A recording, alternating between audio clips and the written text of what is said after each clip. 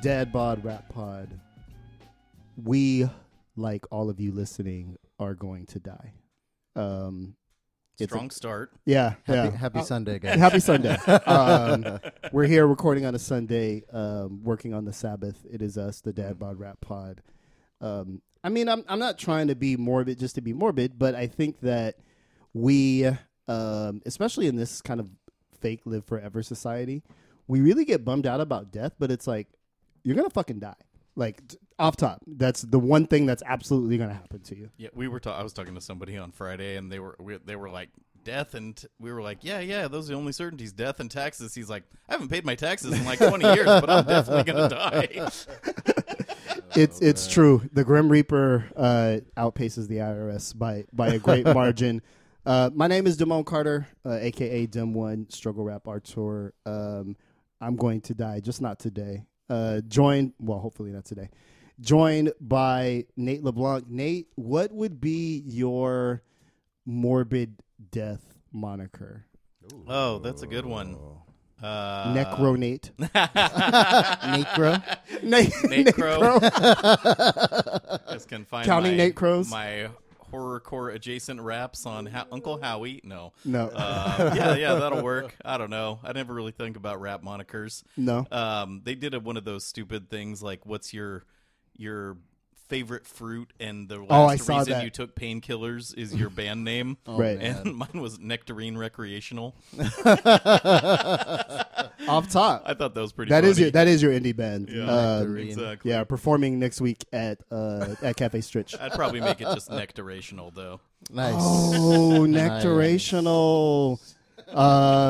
And we're also joined by Dave Ma. Dave, your horrorcore name would be Dave Macabre. Nice. Thank you. Be here all week. Damn, dude. I feel set up for that one, guys. Shut it down. You did. Thank you. That's been this week's episode. It's good to be here, guys. yeah, I, too, hope I don't die tonight, Damone. So we're on the same page. That's here. usually not your operating. Usually when you start out a night, you're like, we'll see. Maybe. Yeah. I just died in your arms tonight. Oh, my God. You never know when you're going to go, you know? Oh, I hear she's a man. bitch.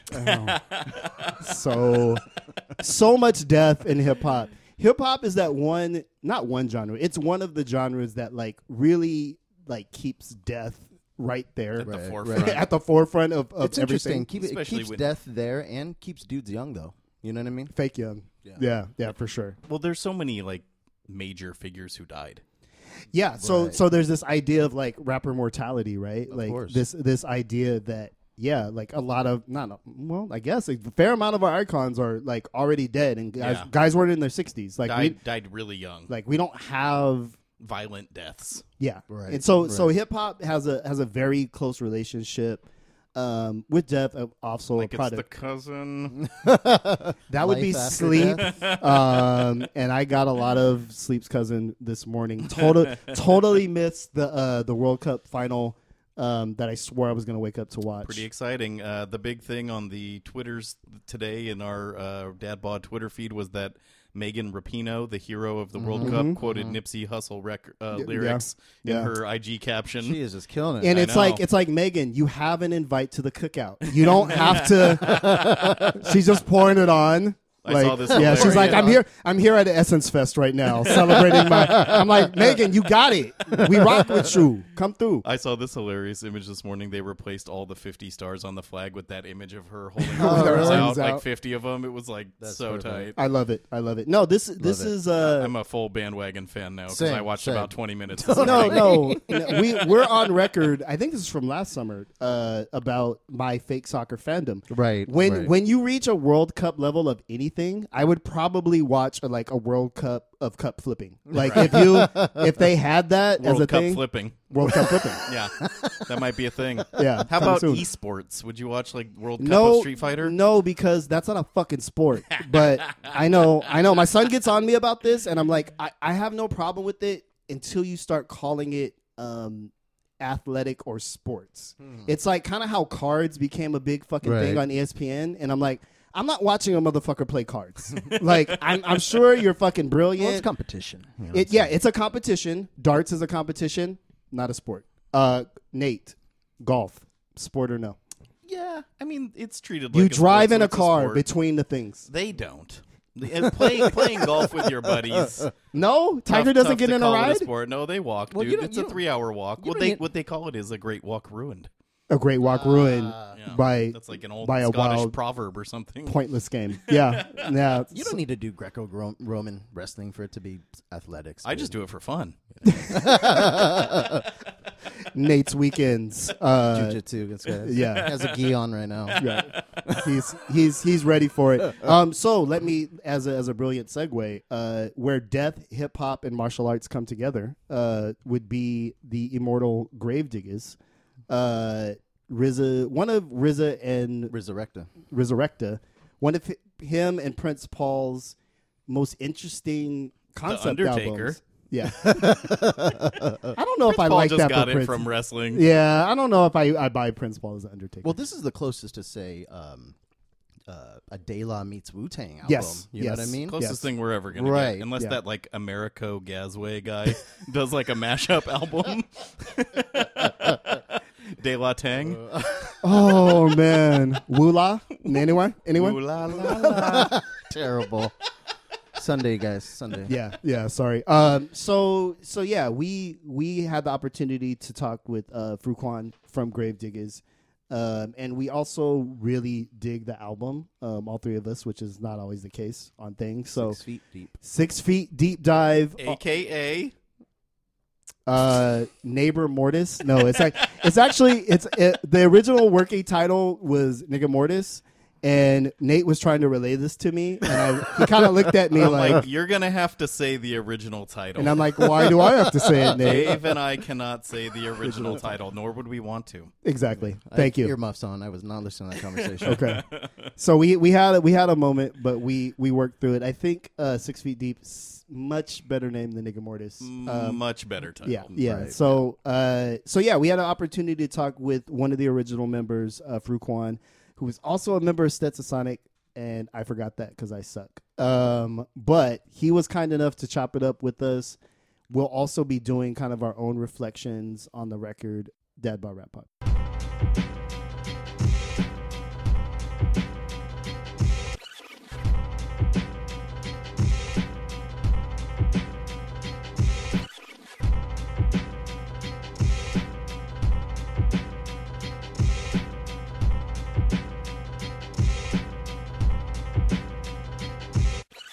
Dad Bod Rap Pod, we're back. Not dead yet, but there's definitely atrophy fucking happening. Do you ever feel like something bad happens, like your car runs out of gas on the freeway, or like you blow a tire and you're just like, it's cool, I'm not gonna die today? Yeah, Have you had well, that feeling in life? because you've gotten your bad luck, and I it just wasn't. have a sense of it. I'm just like, I probably only thought I was gonna die once or twice in my life.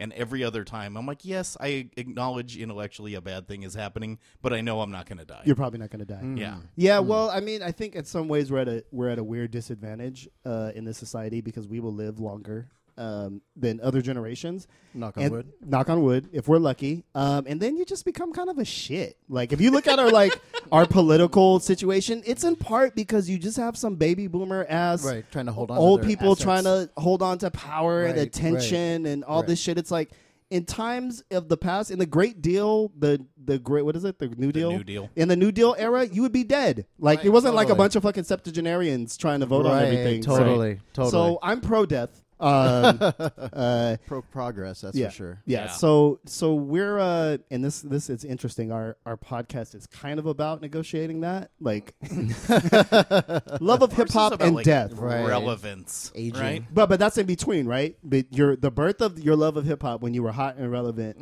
and full of imagination and wonder, and death. Right. And we get. I feel our guests are all on that spectrum as well as we are.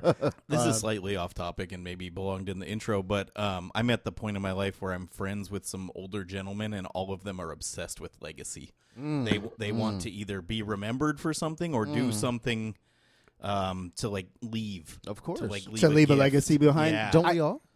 I think so, but at some point, Not everyone. Really? Yeah. You don't think that sort of what we're doing is sort of to leave a legacy? Legacy work. I struggle with it because at the end of the day, something newer and cooler is going to come around. Like when you being discovered after your death is like pure fucking luck. Like that, there's no, unless you've built like, okay, Stevie Wonder has a fucking legacy, right? Like he's a body of work that will live forever and ever and ever.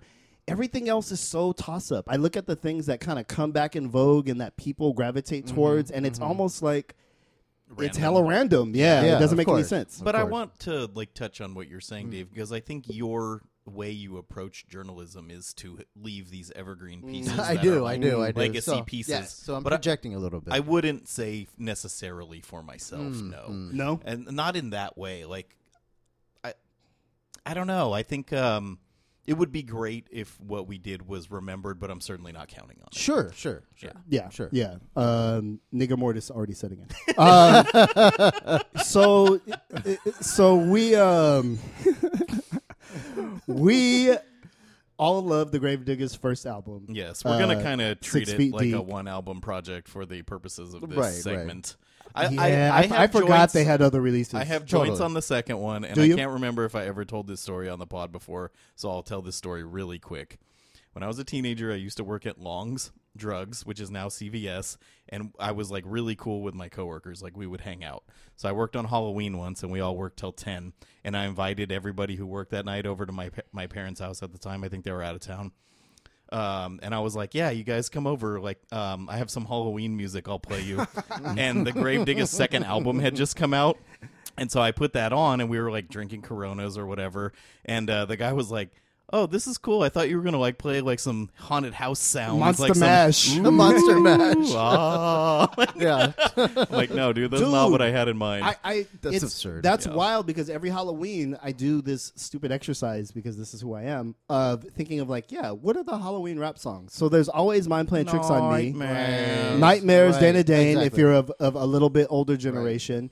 Nightmare on My Street. Right. Which is not a Jazzy fave Jeff. of mine. No. No. You're more of a, you saw my blinker, bitch. I know. So I never think of, probably because they made a real ass album, I never put Gravediggers in that kind of, I'm not playing Diary of a Madman when the kids pull up, but I might now. Now I have to consider it. You certainly could. Yeah. No, it would definitely be on brand. Do you give out good candy, or are you like a raisins pencil Raisins, guy? raisins, pencils, and peanuts. Razor blades. Dude, who are the people that give out the drugs? Like, I've been hearing this for years and years and years, and I've never opened a Snicker. Untrue. No one ever gives away drugs. People who buy drugs don't give them away. Right, You know what I mean? It's people who don't use drugs who come up with that shit. Yeah, I'm just like, dude, I live for some acid inside of like a, Right, let's go you know what I mean? trick-or-treating, boys. Some sweeties. Absurd. That would make the night. I'm low on razor blades. Let's go. Like, that's absurd. But still a reason for me to rifle through my children's candy. No, no, Halloween jumped the shark. These kids don't fucking walk around. It's like 7 kids. You buy 84 packs of candy, and 7 fucking kids come over, and none of them know RZA. So what is the point? It's probably deemed old fashioned now, right? It is a little bit. Trick-or-treating, I think like- it's a victim of helicopter parenting, right? It's Yep. like you don't want your kids wandering the streets, like especially not without you. Yep. And then you can't get into like shenanigans when your parents are That's there. true. That's true. And Rough streets of Santa Clara. I mean, Dave taking it back to his to his youth. But so your long story, then this is like 96 ish. It was the second album, so it was like 2000 something There's or a couple 98 cuts or on that something. one. Yeah, that's Were what there? I'm saying. There's some joints on Were the there? second one. Okay. I'll have to I circle think back. literally two. everyone except for Prince Paul is involved. Yes. Is that it? Exactly. Okay, and then in the second ones, it's just Too Poetic and Fruquan. So And RZA. no, No, I think RZA. I think No, he's RZA gone on by that then. I think Second RZA's one? just RZA's on the second one, Not the but third. not one. the third or fourth. Are we thinking about the third? I thought we were talking about the second. Yeah. I'm sorry. No, Yeah. no. That's Just when- after that. Got it. Got it. So it's kind of like this, and Fruquan talks about it, the origin story pretty well. But like Dave said, it's this kind of magical pre-Wu-Tang moment where the Prince Paul's kind of De La skit energy, and really, me and Dave were talking when you were taking a deuce, Nate. We were talking about. So it was a long conversation. Yes, it was more fiber. So we were talking about was Gravediggers the RZA's way of really killing off the Right. Prince Rakeem Right. character? Do you know what I mean? Like I do he know went what you so mean. like far. how much farther Yeah. could he go?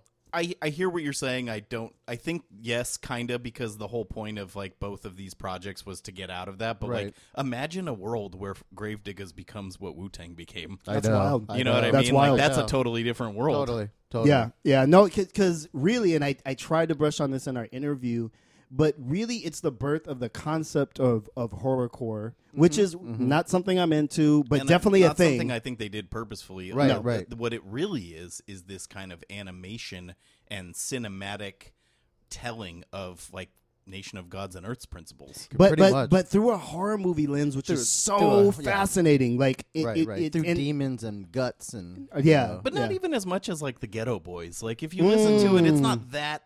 It's violent, but it's imagery. like it's more like Seventh Seal than like Freddy Krueger. Okay. You know what I mean? Okay. I can agree with that. Yeah, it's macabre, and there is gore, but it's not a ton of gore. Okay. I think it looks the imagery of the album is so striking it makes you think it's worse than it is. Okay. You know what I mean? And probably really tame by what came after certainly it. We were talking about Necro and like Ill Bill and stuff like that. That's way grosser than any Gravediggaz thing. And then ICP is kind of the most like mainstream interpretation I don't know of what it. you call it. Like they take it to this like extreme carnival of the souls, if you will. Okay. Please don't. Yeah. That's terrible. Yeah, but it was interesting to hear Fuquan talk about it is grounded within the real kind of 5%er logic, and it's all kind of a metaphor, which I'm kind of like, did I get that at the time? I did it. I think for me it was like a suburban consciousness thing. Like I'm a suburban white kid, so I was like, yeah, everyone around me is the mentally dead. Like none of these people are creative or have any ideas. You weren't wrong, like though. I need to be the person that like uplifts them. You know what I mean? Like I'm not a 5%er by any stretch of the imagination, but like that reasoning resonated with me. So I could see that. Yeah, and it's interesting, especially after watching the Wu-Tang doc, to understand how those philosophies are so central to the RZA, the whole Wu-Tang Clan, totally. and then to also understand that Fuquan and not so much Prince Paul. You get the feeling that Prince Paul's it's just like, all a joke to him. I'm right? here. I'm in it for the skits. Right, like I'm here to, this is all kind of. If you look at the production credits, you'd think RZA had a big hand in this. He kind of didn't. Really? It's a Prince Paul album. Okay. RZA did some stuff, and I just want to finish my joke. If Gravediggaz became what Wu-Tang did, the Statue of Liberty would be so clean. Only people who you had to watch the will documentary get that to get that. I have to watch the documentary, which is our demo anyway. So you guys totally got that. That's hilarious. So it was really an amazing album, and unfortunately, I do look at it as kind of a one-off. It is type of moment, because although they had subsequent releases, I don't think anything kind of captured. Right, and that was the core group, anyways. I mean. So it's one of those kind of unfortunate. Thank you. Doobie Brothers kind of situations where the lineup kind of evolved, and but when things kind of come together and it's just magic. I mean, that's one of this is one of those. It's captured outcomes. Yeah, it's a captured magic. Maybe we won't do our full retrospective porn. No format. track by track. No, I've gotten a little feedback on that. Oh yeah, I think it was Southern Playlistic broke everyone's back when we did all 25 tracks in real time. Most exciting way to talk about a record. Yeah. Well, I could give some generalities. I think this is one of the greatest hip hop records ever made. Okay, top Agreed. 10 for me. Same. And it's like. It's one of those things where it's like you tell everyone you love Wu-Tang, but like what I really love is Gravediggaz. Yeah. Like I love Wu-Tang too, but like this album just means a lot to me, and I think that it's even though it's so highly rated among like nerds, it's not really thought of in the conversation of great records, and to me it totally belongs. Totally. It hits all those spokes of what makes a great record, especially a great rap record. Yeah, it's got, you have incredible artists involved, both production and lyrically. You have a unifying concept, so probably if I'm gonna rate it, I'm like, it's among hip hop's greatest concept albums. Right. Totally. Like right. And front it to has back. a ton in common with Psychoanalysis, which was Prince Paul's attempt to solo. not kill a persona, but to kill his career, Right. which ended up resurrecting it, which I think that whole like That's so cycle funny. is very Yeah. apparent on this record as well. Yeah. And that's another hugely important concept record for me, and I know for Dave. Who's Prince Paul's Hollywood equivalent? I was trying to figure this out. What film? Because he reminds me of a Hollywood filmmaker. equivalent. What is his? Is he the Robert Townsend? Wow, That's a good one. Nate, your cookout tickets were printed already. Why did he went? He That's went a good there. one. Similar No, no. eras, a lot of underground hits, Humor. known to a lot of humor, Yeah. known to the mainstream, but Wow. just barely. Okay. Right. Okay. That's my call. All right. And not just humor, but like self-deprecating humor as well. Yeah. Yeah. Okay. Kinda goofy as well. A little bit goofy. Who's my guy? God, I can't remember. He always works with Bill Murray. Life Aquatic. Who did that? Wes Anderson. I kind of like. There's a quirky. The Right. similarity and the quirkiness Right. kind of gives me like you know when you're in a Prince Paul thing. Right. Everything's like a crafted jewel box. Right. of, Right. Here's Right. the guy with the Italian Dioramas. voice. Right. The Yeah. Italian So guys. so it's Toledo. kind of like when I look at the Gravediggers album. It's the best of Prince Paul's quirkiness, but like the darkness of what RZA brings sonically. Oh, sure. Like Sure. that marriage, we never got that again. Right. You know what I mean? Not It's- even close. So it kind of is part of what makes this album special.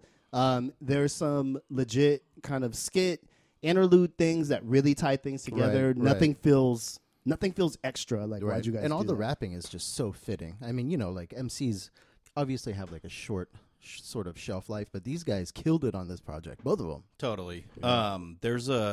It's like fun to rap along to, but also hard to because the cadences and like The just inflections. deliveries are Da-da-da. like all over the place. Right, Like right. there's a ton of different flavors Yeah. and You're, styles. you're exhausted after doing a verse. I don't think RZA gets enough credit, him especially, for being kind of wild off beat. Like it's his own rhythm. Like he has his own rhythm and He does. cadence, and on, we all. on this album especially. Yeah. I like the wild It's kind of like this wild staccato thing, but yeah, Hocus pocus. Yeah.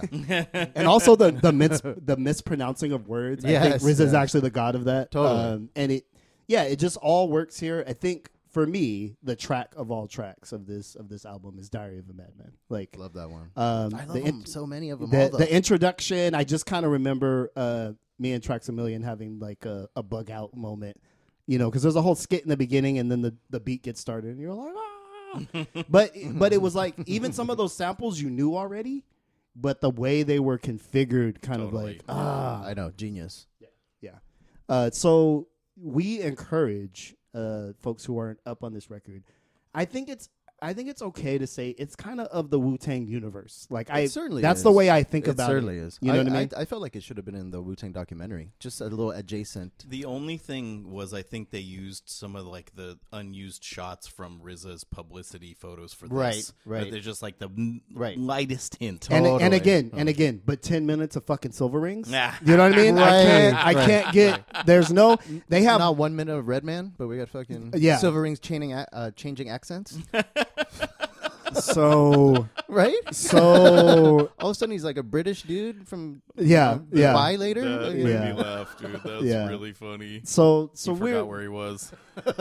it was kind of interesting to hear Fuquan talk about the kind of how it dissolved and like he didn't take any shots. We're not going to be messy about this and Right. say he dissed anybody, but he kind of talked about how by the time they're coming around to the third album, and Prince Paul and RZA are completely out of the picture, and it's just so interesting that like such a dope concept. I think if they were a rock band, they'd still be together.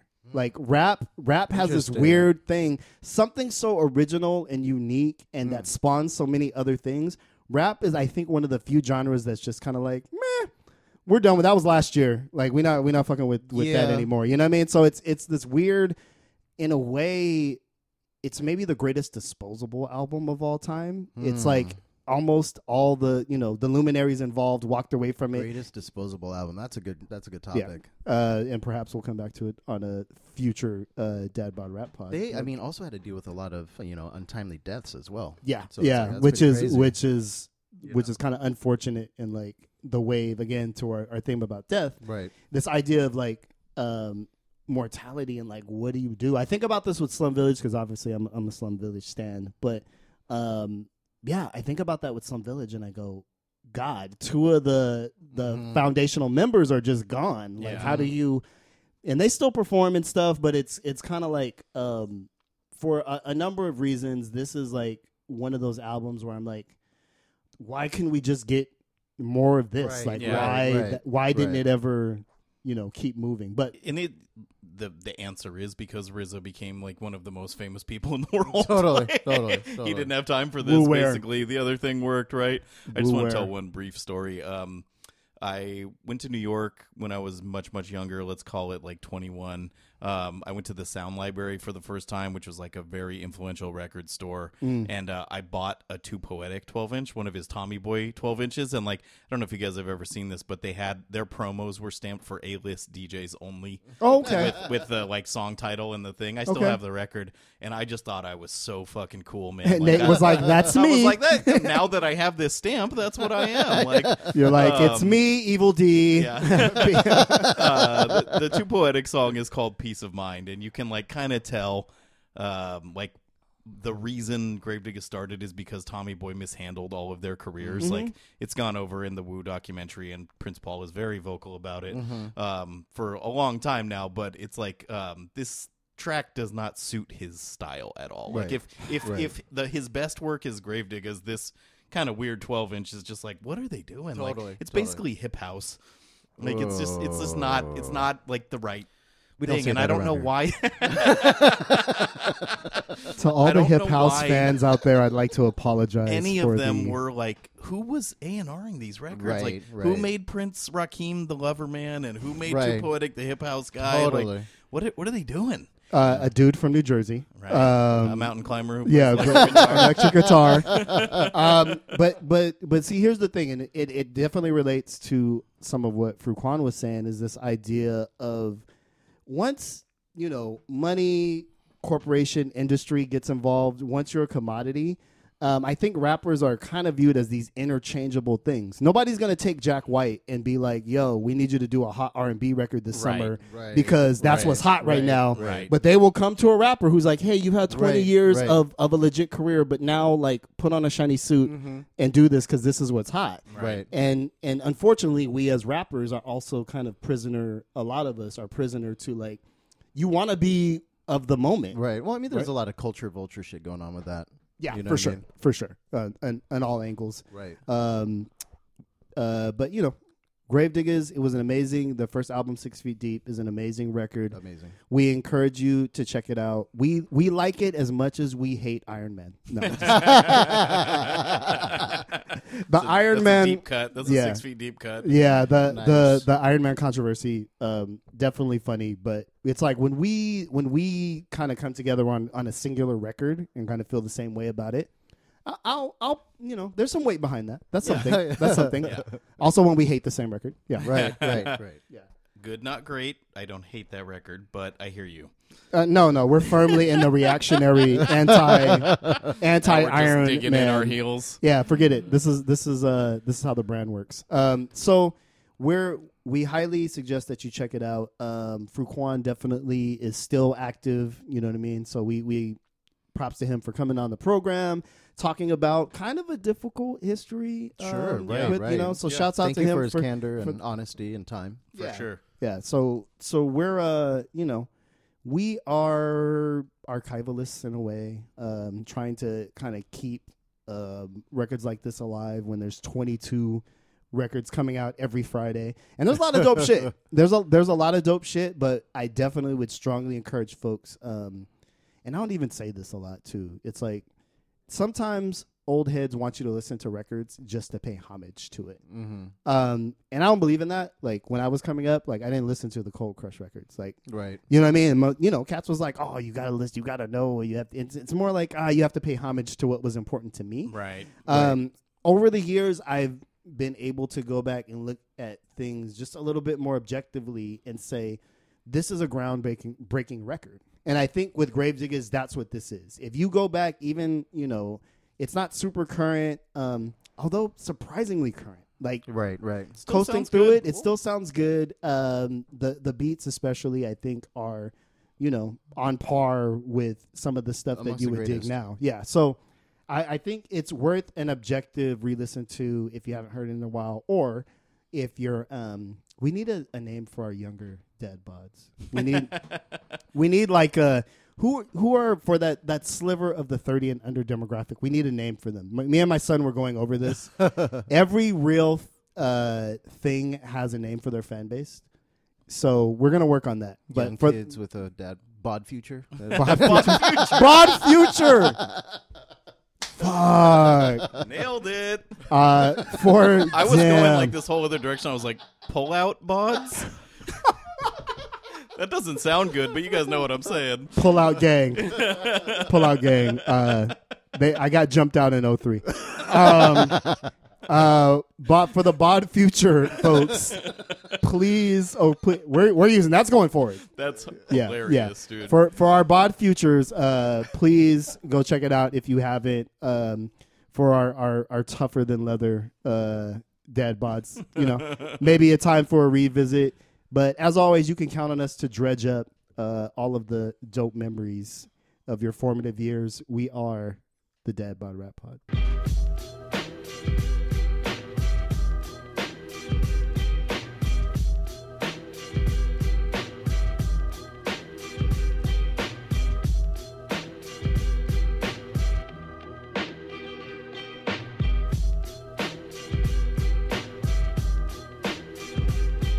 Dad Bod Rap Pod, once again, always dope guests, folks who were on Monumental Hip Hop Records. Today is no different.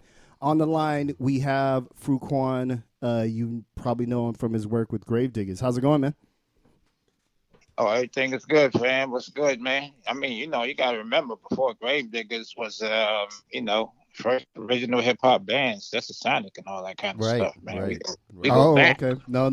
I'm sorry. Stand corrected. That's right. Sonic for our younger listeners. I think Nate and Dave were about 7 when Stetsa came out, but I definitely remember all that. Where are you calling us from today? Just to give us a. I'm calling you from the deep south right now. Okay. Oh, okay. That's what's up. All right. Well, greetings from the West Coast. We're definitely excited to have you on the program today. We are huge fans of the Gravediggaz' first album. Can you tell us a little bit about how you got involved with that project and kind of what that was like? Well, in regards to Gravediggaz, you're dealing with the gatekeeper. Right. And you got to remember it was 4 elements in the Gravediggaz. It was Prince Paul, who was the founder of De La Soul, and plus he was the DJ for the original hip-hop band, Stetsasonic. Who was the Undertaker. You had Poetic, who was too poetic back in the days on Tommy Boy. He became the Grim Reaper. You got Prince Rakim back in the days. Yeah. You know what I mean? Yeah. Before, this predates Wu-Tang. Back in the days, and he became the RZA of Gravediggaz. And, of course, me, Fruquan, the gatekeeper. So, basically, you're trying to go back 30 years. Basically we was all, just, how you call it, free agents. Okay. But then again, we was all associated with Tommy Boy Records. Mm. In one way or another, we was artists on Tommy Boy's, then we became ex-artists on Tommy Boy. Sure. So, were you also like not feeling the way they were handling your career, like is kind of well known with RZA? If you're talking pre-Wu-Tang back then, when we was all putting this together, after being ex-artists on Tommy Boy, basically me and Prince Paul was pretty much the last, to leave Tommy Boy with Stetsasonic and all that kind of stuff. Gotcha. Prince Rakim, who was the RZA, he had his shot as a solo artist. I guess it didn't work out. Too Poetic had his thing. It did good, but I guess it didn't work out. But Stetsasonic was, Stetsasonic kind of put a little authority into, the hip hop culture and Tommy Boy Records. So it was an investment for that back then. Sure. You know what I mean? So after all that said and done, Prince Paul was always being creative, being that he was dealing with De La Soul and all this kind of stuff. At this time, let's say Prince Rakeem, who was now the RZA, was kind of venturing on an independent thing, experimenting with Wu-Tang Clan. When Gravediggaz already began its journey into formulation. Okay. So Gravediggaz predate Wu-Tang, for those who don't know. Can you, can you tell us about the day you met RZA and sort of, how that was like? How did he strike you, and how that came about? Well, we all met over Prince Paul crib out in Long Island. Mm-hmm. Prince Paul was from Long Island. Too Poetic, The Undertaker was from Long Island. Prince Rakeem was from Shaolin. I was from Brooklyn.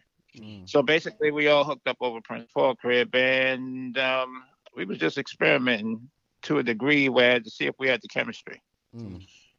Okay. And then again, we was all independent lyricists, so therefore, and we grew up in the state of New York in regards to having culture, having a consciousness, growing up within the nation of God's earth, and things of that nature. So basically, we already knew about time. We already knew the seriousness of reality, in which people wasn't seeing nor caring about. So therefore, Prince Paul already had the production. He had the beats. So it was up to the three lyricists to formulate the creation and form in regards of concepts and which way we want to go, because being that we was already well-known artists, far as lyricists, it made no sense trying to come out biting somebody, because, growing up back in New York, you had hip-hop, which consists of MCs, to a degree, whereas in that time, MCs battled biters. So you had biters who try to steal other guys' flows and rhyme styles. Right. You know what I'm saying? So we didn't want to come out biting nobody's stuff. So we already pretty much just dealt with the reality in which we was living under the conditions how we was growing up. And, it basically, we already knew how to construct vision lyrically. So therefore, we just put together some things. So we said we're going to do something different, but make it hit the reality of the mentally dead.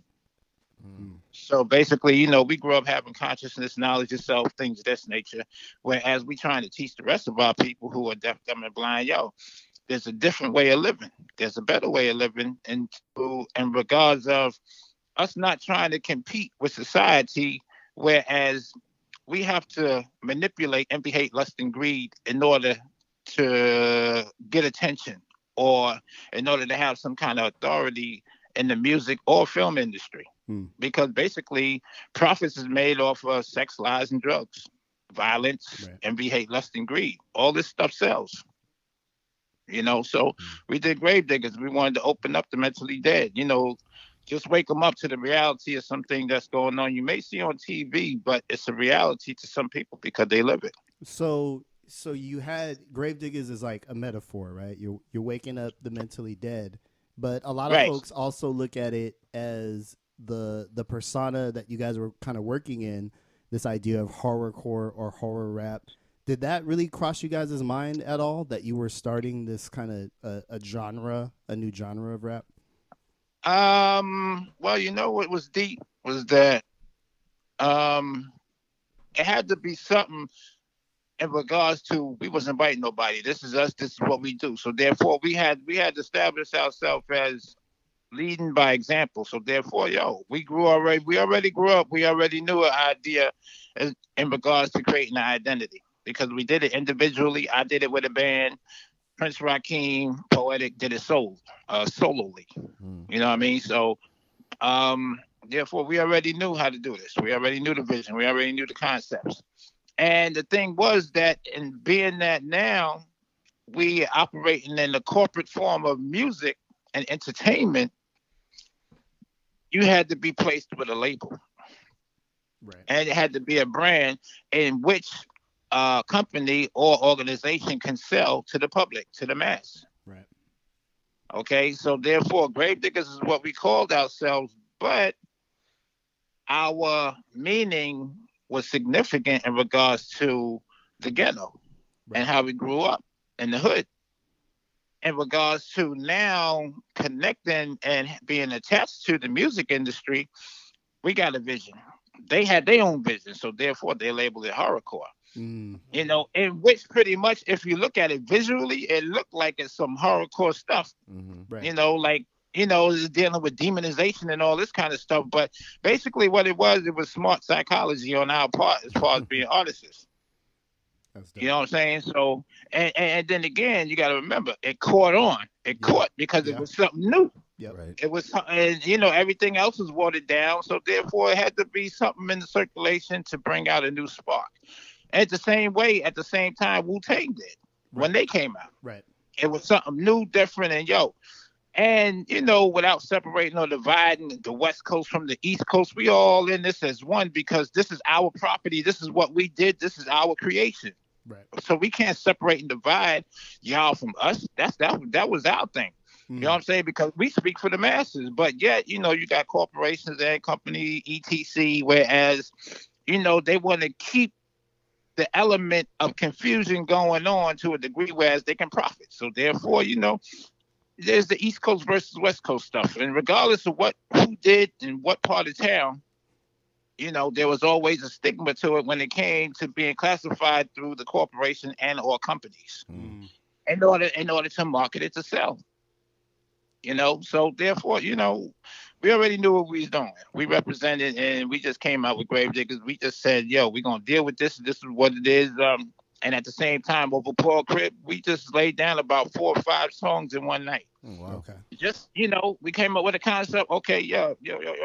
1 Cup of Blood. Yo, you right for this? You know, just come up and be creative. So basically, it wasn't hard for us to do because basically it's a challenge. We dealing with concepts. This is what hip hop represent to a degree. Whereas now, you know, where hip hop represented MCs and biters and battling, it's been codified through the corporation and or companies in the music entertainment and regard as rap music to a degree. Whereas you no longer have MCs, you have rappers.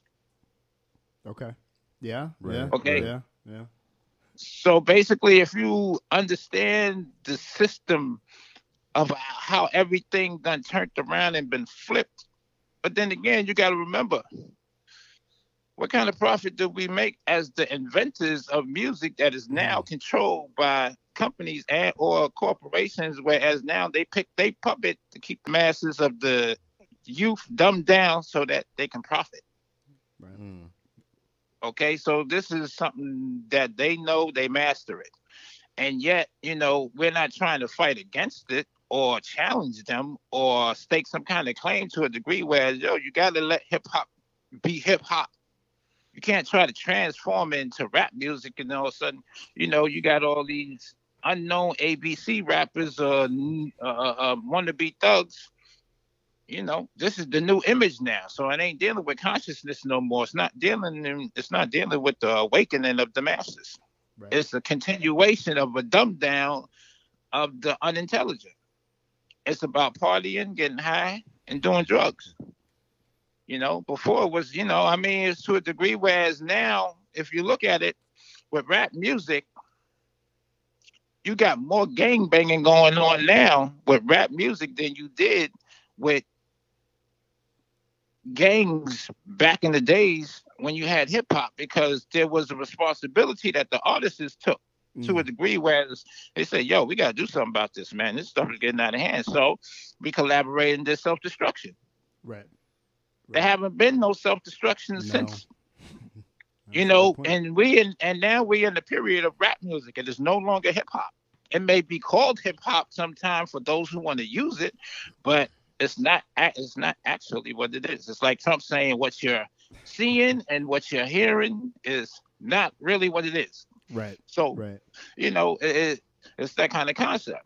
So did you see that shift happen kind of after Gravediggers comes out a little bit? I'd say a couple years after that, we start to go in kind of the jiggy era, or is a little bit parallel. When do you see that shift happen? You talk about from hip hop to just pure kind of corporate generated rap. When in your mind does that actually happen, the switch over? I think it happened when, like I said, there's no beef between East Coast versus West Coast. Okay. The thing is that the East Coast was representing conscious hip hop. I mean, always dropping signs, dealing with some kind of terminology to agree. Whereas, yo, when you hear in the club, that's my joint, but you knew the lyrics. Right. It ain't just rocking to the beat. You sung the lyric, you know. And at that time when East Coast was doing conscious hip hop already spread it. Hip hop was spreading. It was beginning its journey across the globe. Mm-hmm. Okay, to a degree where if it started in the East, it got through the Midwest and got to the West. But the West came out with their concept of hip hop music. Okay, but it wasn't dealing with the same concepts that the East Coast was doing, but they was trying to do it because intellectually they didn't, no disrespect, you know, but the intellectual thinking process was not the same between East Coast and West Coast. West Coast was living a different kind of life in the degree, whereas, they grew up their whole lives under the colors of red and blue. Okay, that's what it was. So therefore, it wasn't like the non-red and blue brothers and sisters out there wasn't doing their thing. It's just that they didn't have capital to start investing in themselves, whereas the cats in red and blue was already hustling. Right. So they already had the capital. You see what I'm saying? So therefore, this is what came out. But then again, now it's been introduced into the corporate entertainment entity, whereas, these artists out there, these labels is looking at these artists now and saying, yo, there's a market for that. There's a market for that. Right. But, what we call hip hop that West Coast was manifesting was reconstructed by the corporate entities and music industry. And basically it was nothing the same as the East Coast, and to a degree, whereas, we're going to make this the official sound of hip hop now because the East Coast already did their thing. Right. So now y'all representing this now and gassing these guys head up to a degree where there was no communication between the artists from the West Coast connecting with the East Coast artists and saying, yo, man, let's get together and let's just do something all together. This is ours. We did this. Right. This belonged to us. This is for us, by us. Right. So it wasn't that kind of thinking because you always had a third party intervene. It's like something I always say in the entertainment industry. There's always a beginning. There's always a before. There's always an after. Mm-hmm. Many groups come into the game talking about, we blood brothers, we bonded. Can't nobody separate us. We gonna do this, but after they get the feel into it. And then all of a sudden the exposure, now all of a sudden, their global perspective of parameters, the degree of people they know, now they're being influenced to a degree, whereas now, this blood thicker than shit water ain't working right now, because they offered me $1 million deal. You know what I'm saying? Whereas, but that's the part of separating and dividing when it comes to the corporate world and third party associations. Into a group, which means that now all of a sudden there's somebody now who's already being hyped up to think that they're better than the rest of the crew. Right. Which is why nowadays you don't see a lot of crews. It's like actually a lot of individual artists in the game. But I don't want to let the interview get away from us without giving you a chance to talk about giving you a chance to talk about you have some new material. I got time, bro. Yeah, we appreciate you making the time. Tell us a little bit about your newer work. Well, you got to remember, okay. Gravediggaz did 6 Feet Deep. Right. Pick Sickle and the Shovel. Yep. After those 2 joints, when I was already previous speaking about, there's always a before and after. Right. This is when the process started. The before and after. You know, because you got to remember, third album Gravediggers put out was Nightmare A Minor, minus RZA and Undertaker. Okay, these cats didn't want to have nothing else to do with Gravediggers because now all of a sudden third party entities done intervened into their consciousness and done separated them from the whole to make them think that they better than the rest. But you know, okay, after that, me and Poetic was holding down Gravediggers. I mean, you know, me and the Undertaker was holding down Gravediggers. No disrespect to, you know, Bobby Digital, Prince Paul, and all that kind of stuff, you know. But what's funny is that regardless of what individuals was doing individually, it still could have had something to do with the whole. Why just forget the whole? Why not include the whole when it was the whole who got you where you are today? You know, so it's like it's the way of thinking of individuals who's supposed to be so strong mentally and know all this, but then again, wind up being savages in the pursuit of happiness. Now all of a sudden, you know, hey, somebody done brainwashed me.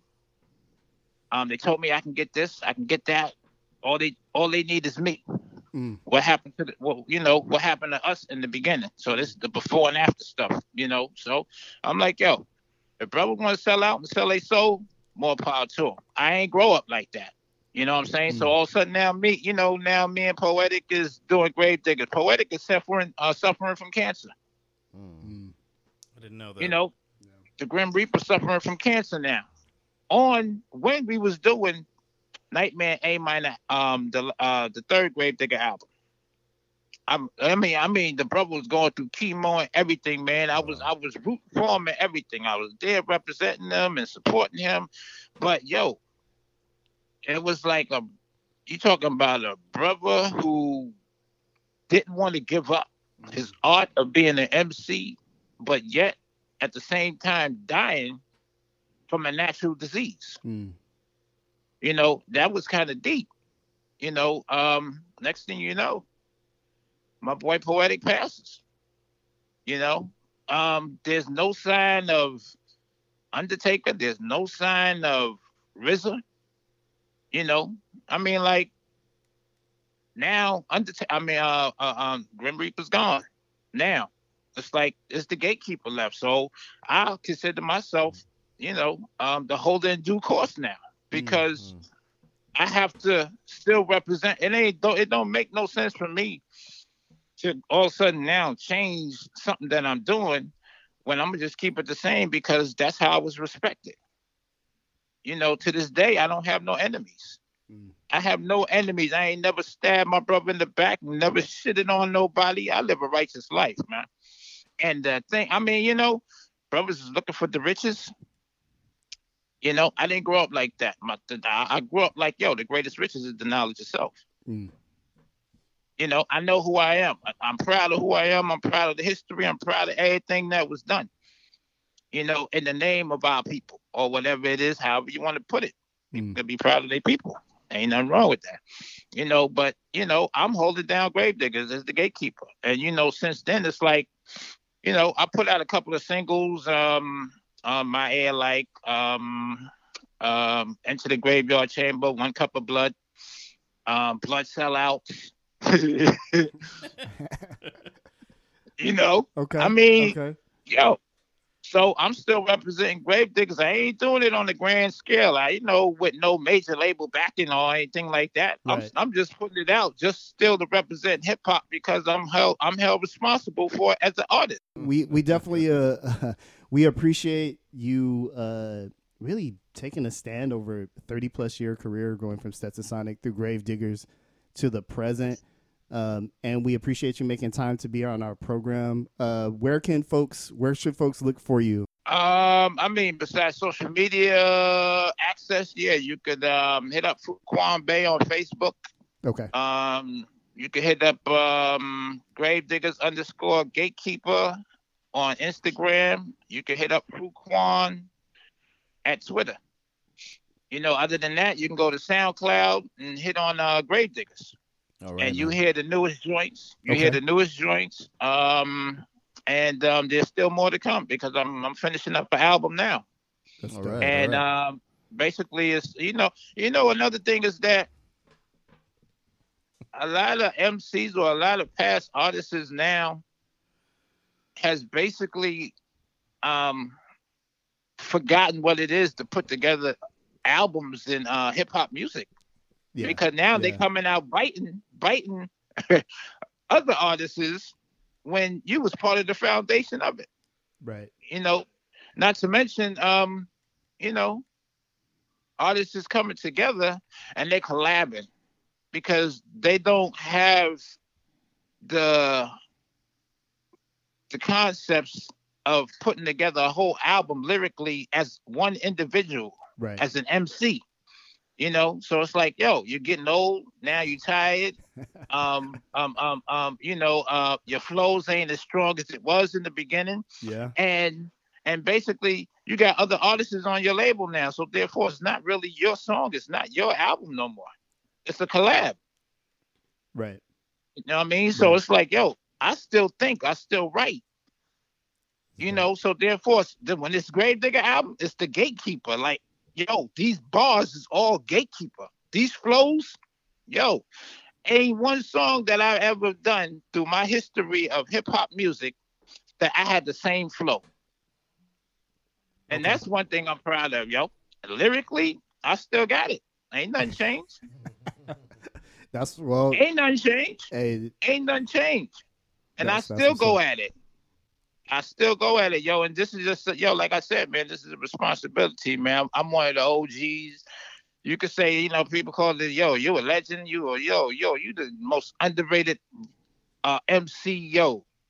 Like people be mad because, yo, Fuquan, why you ain't getting recognition? I'm like, yo, I'm not worried about recognition. I'm building. That's all it is. Now I'm basically, I'm leading by example.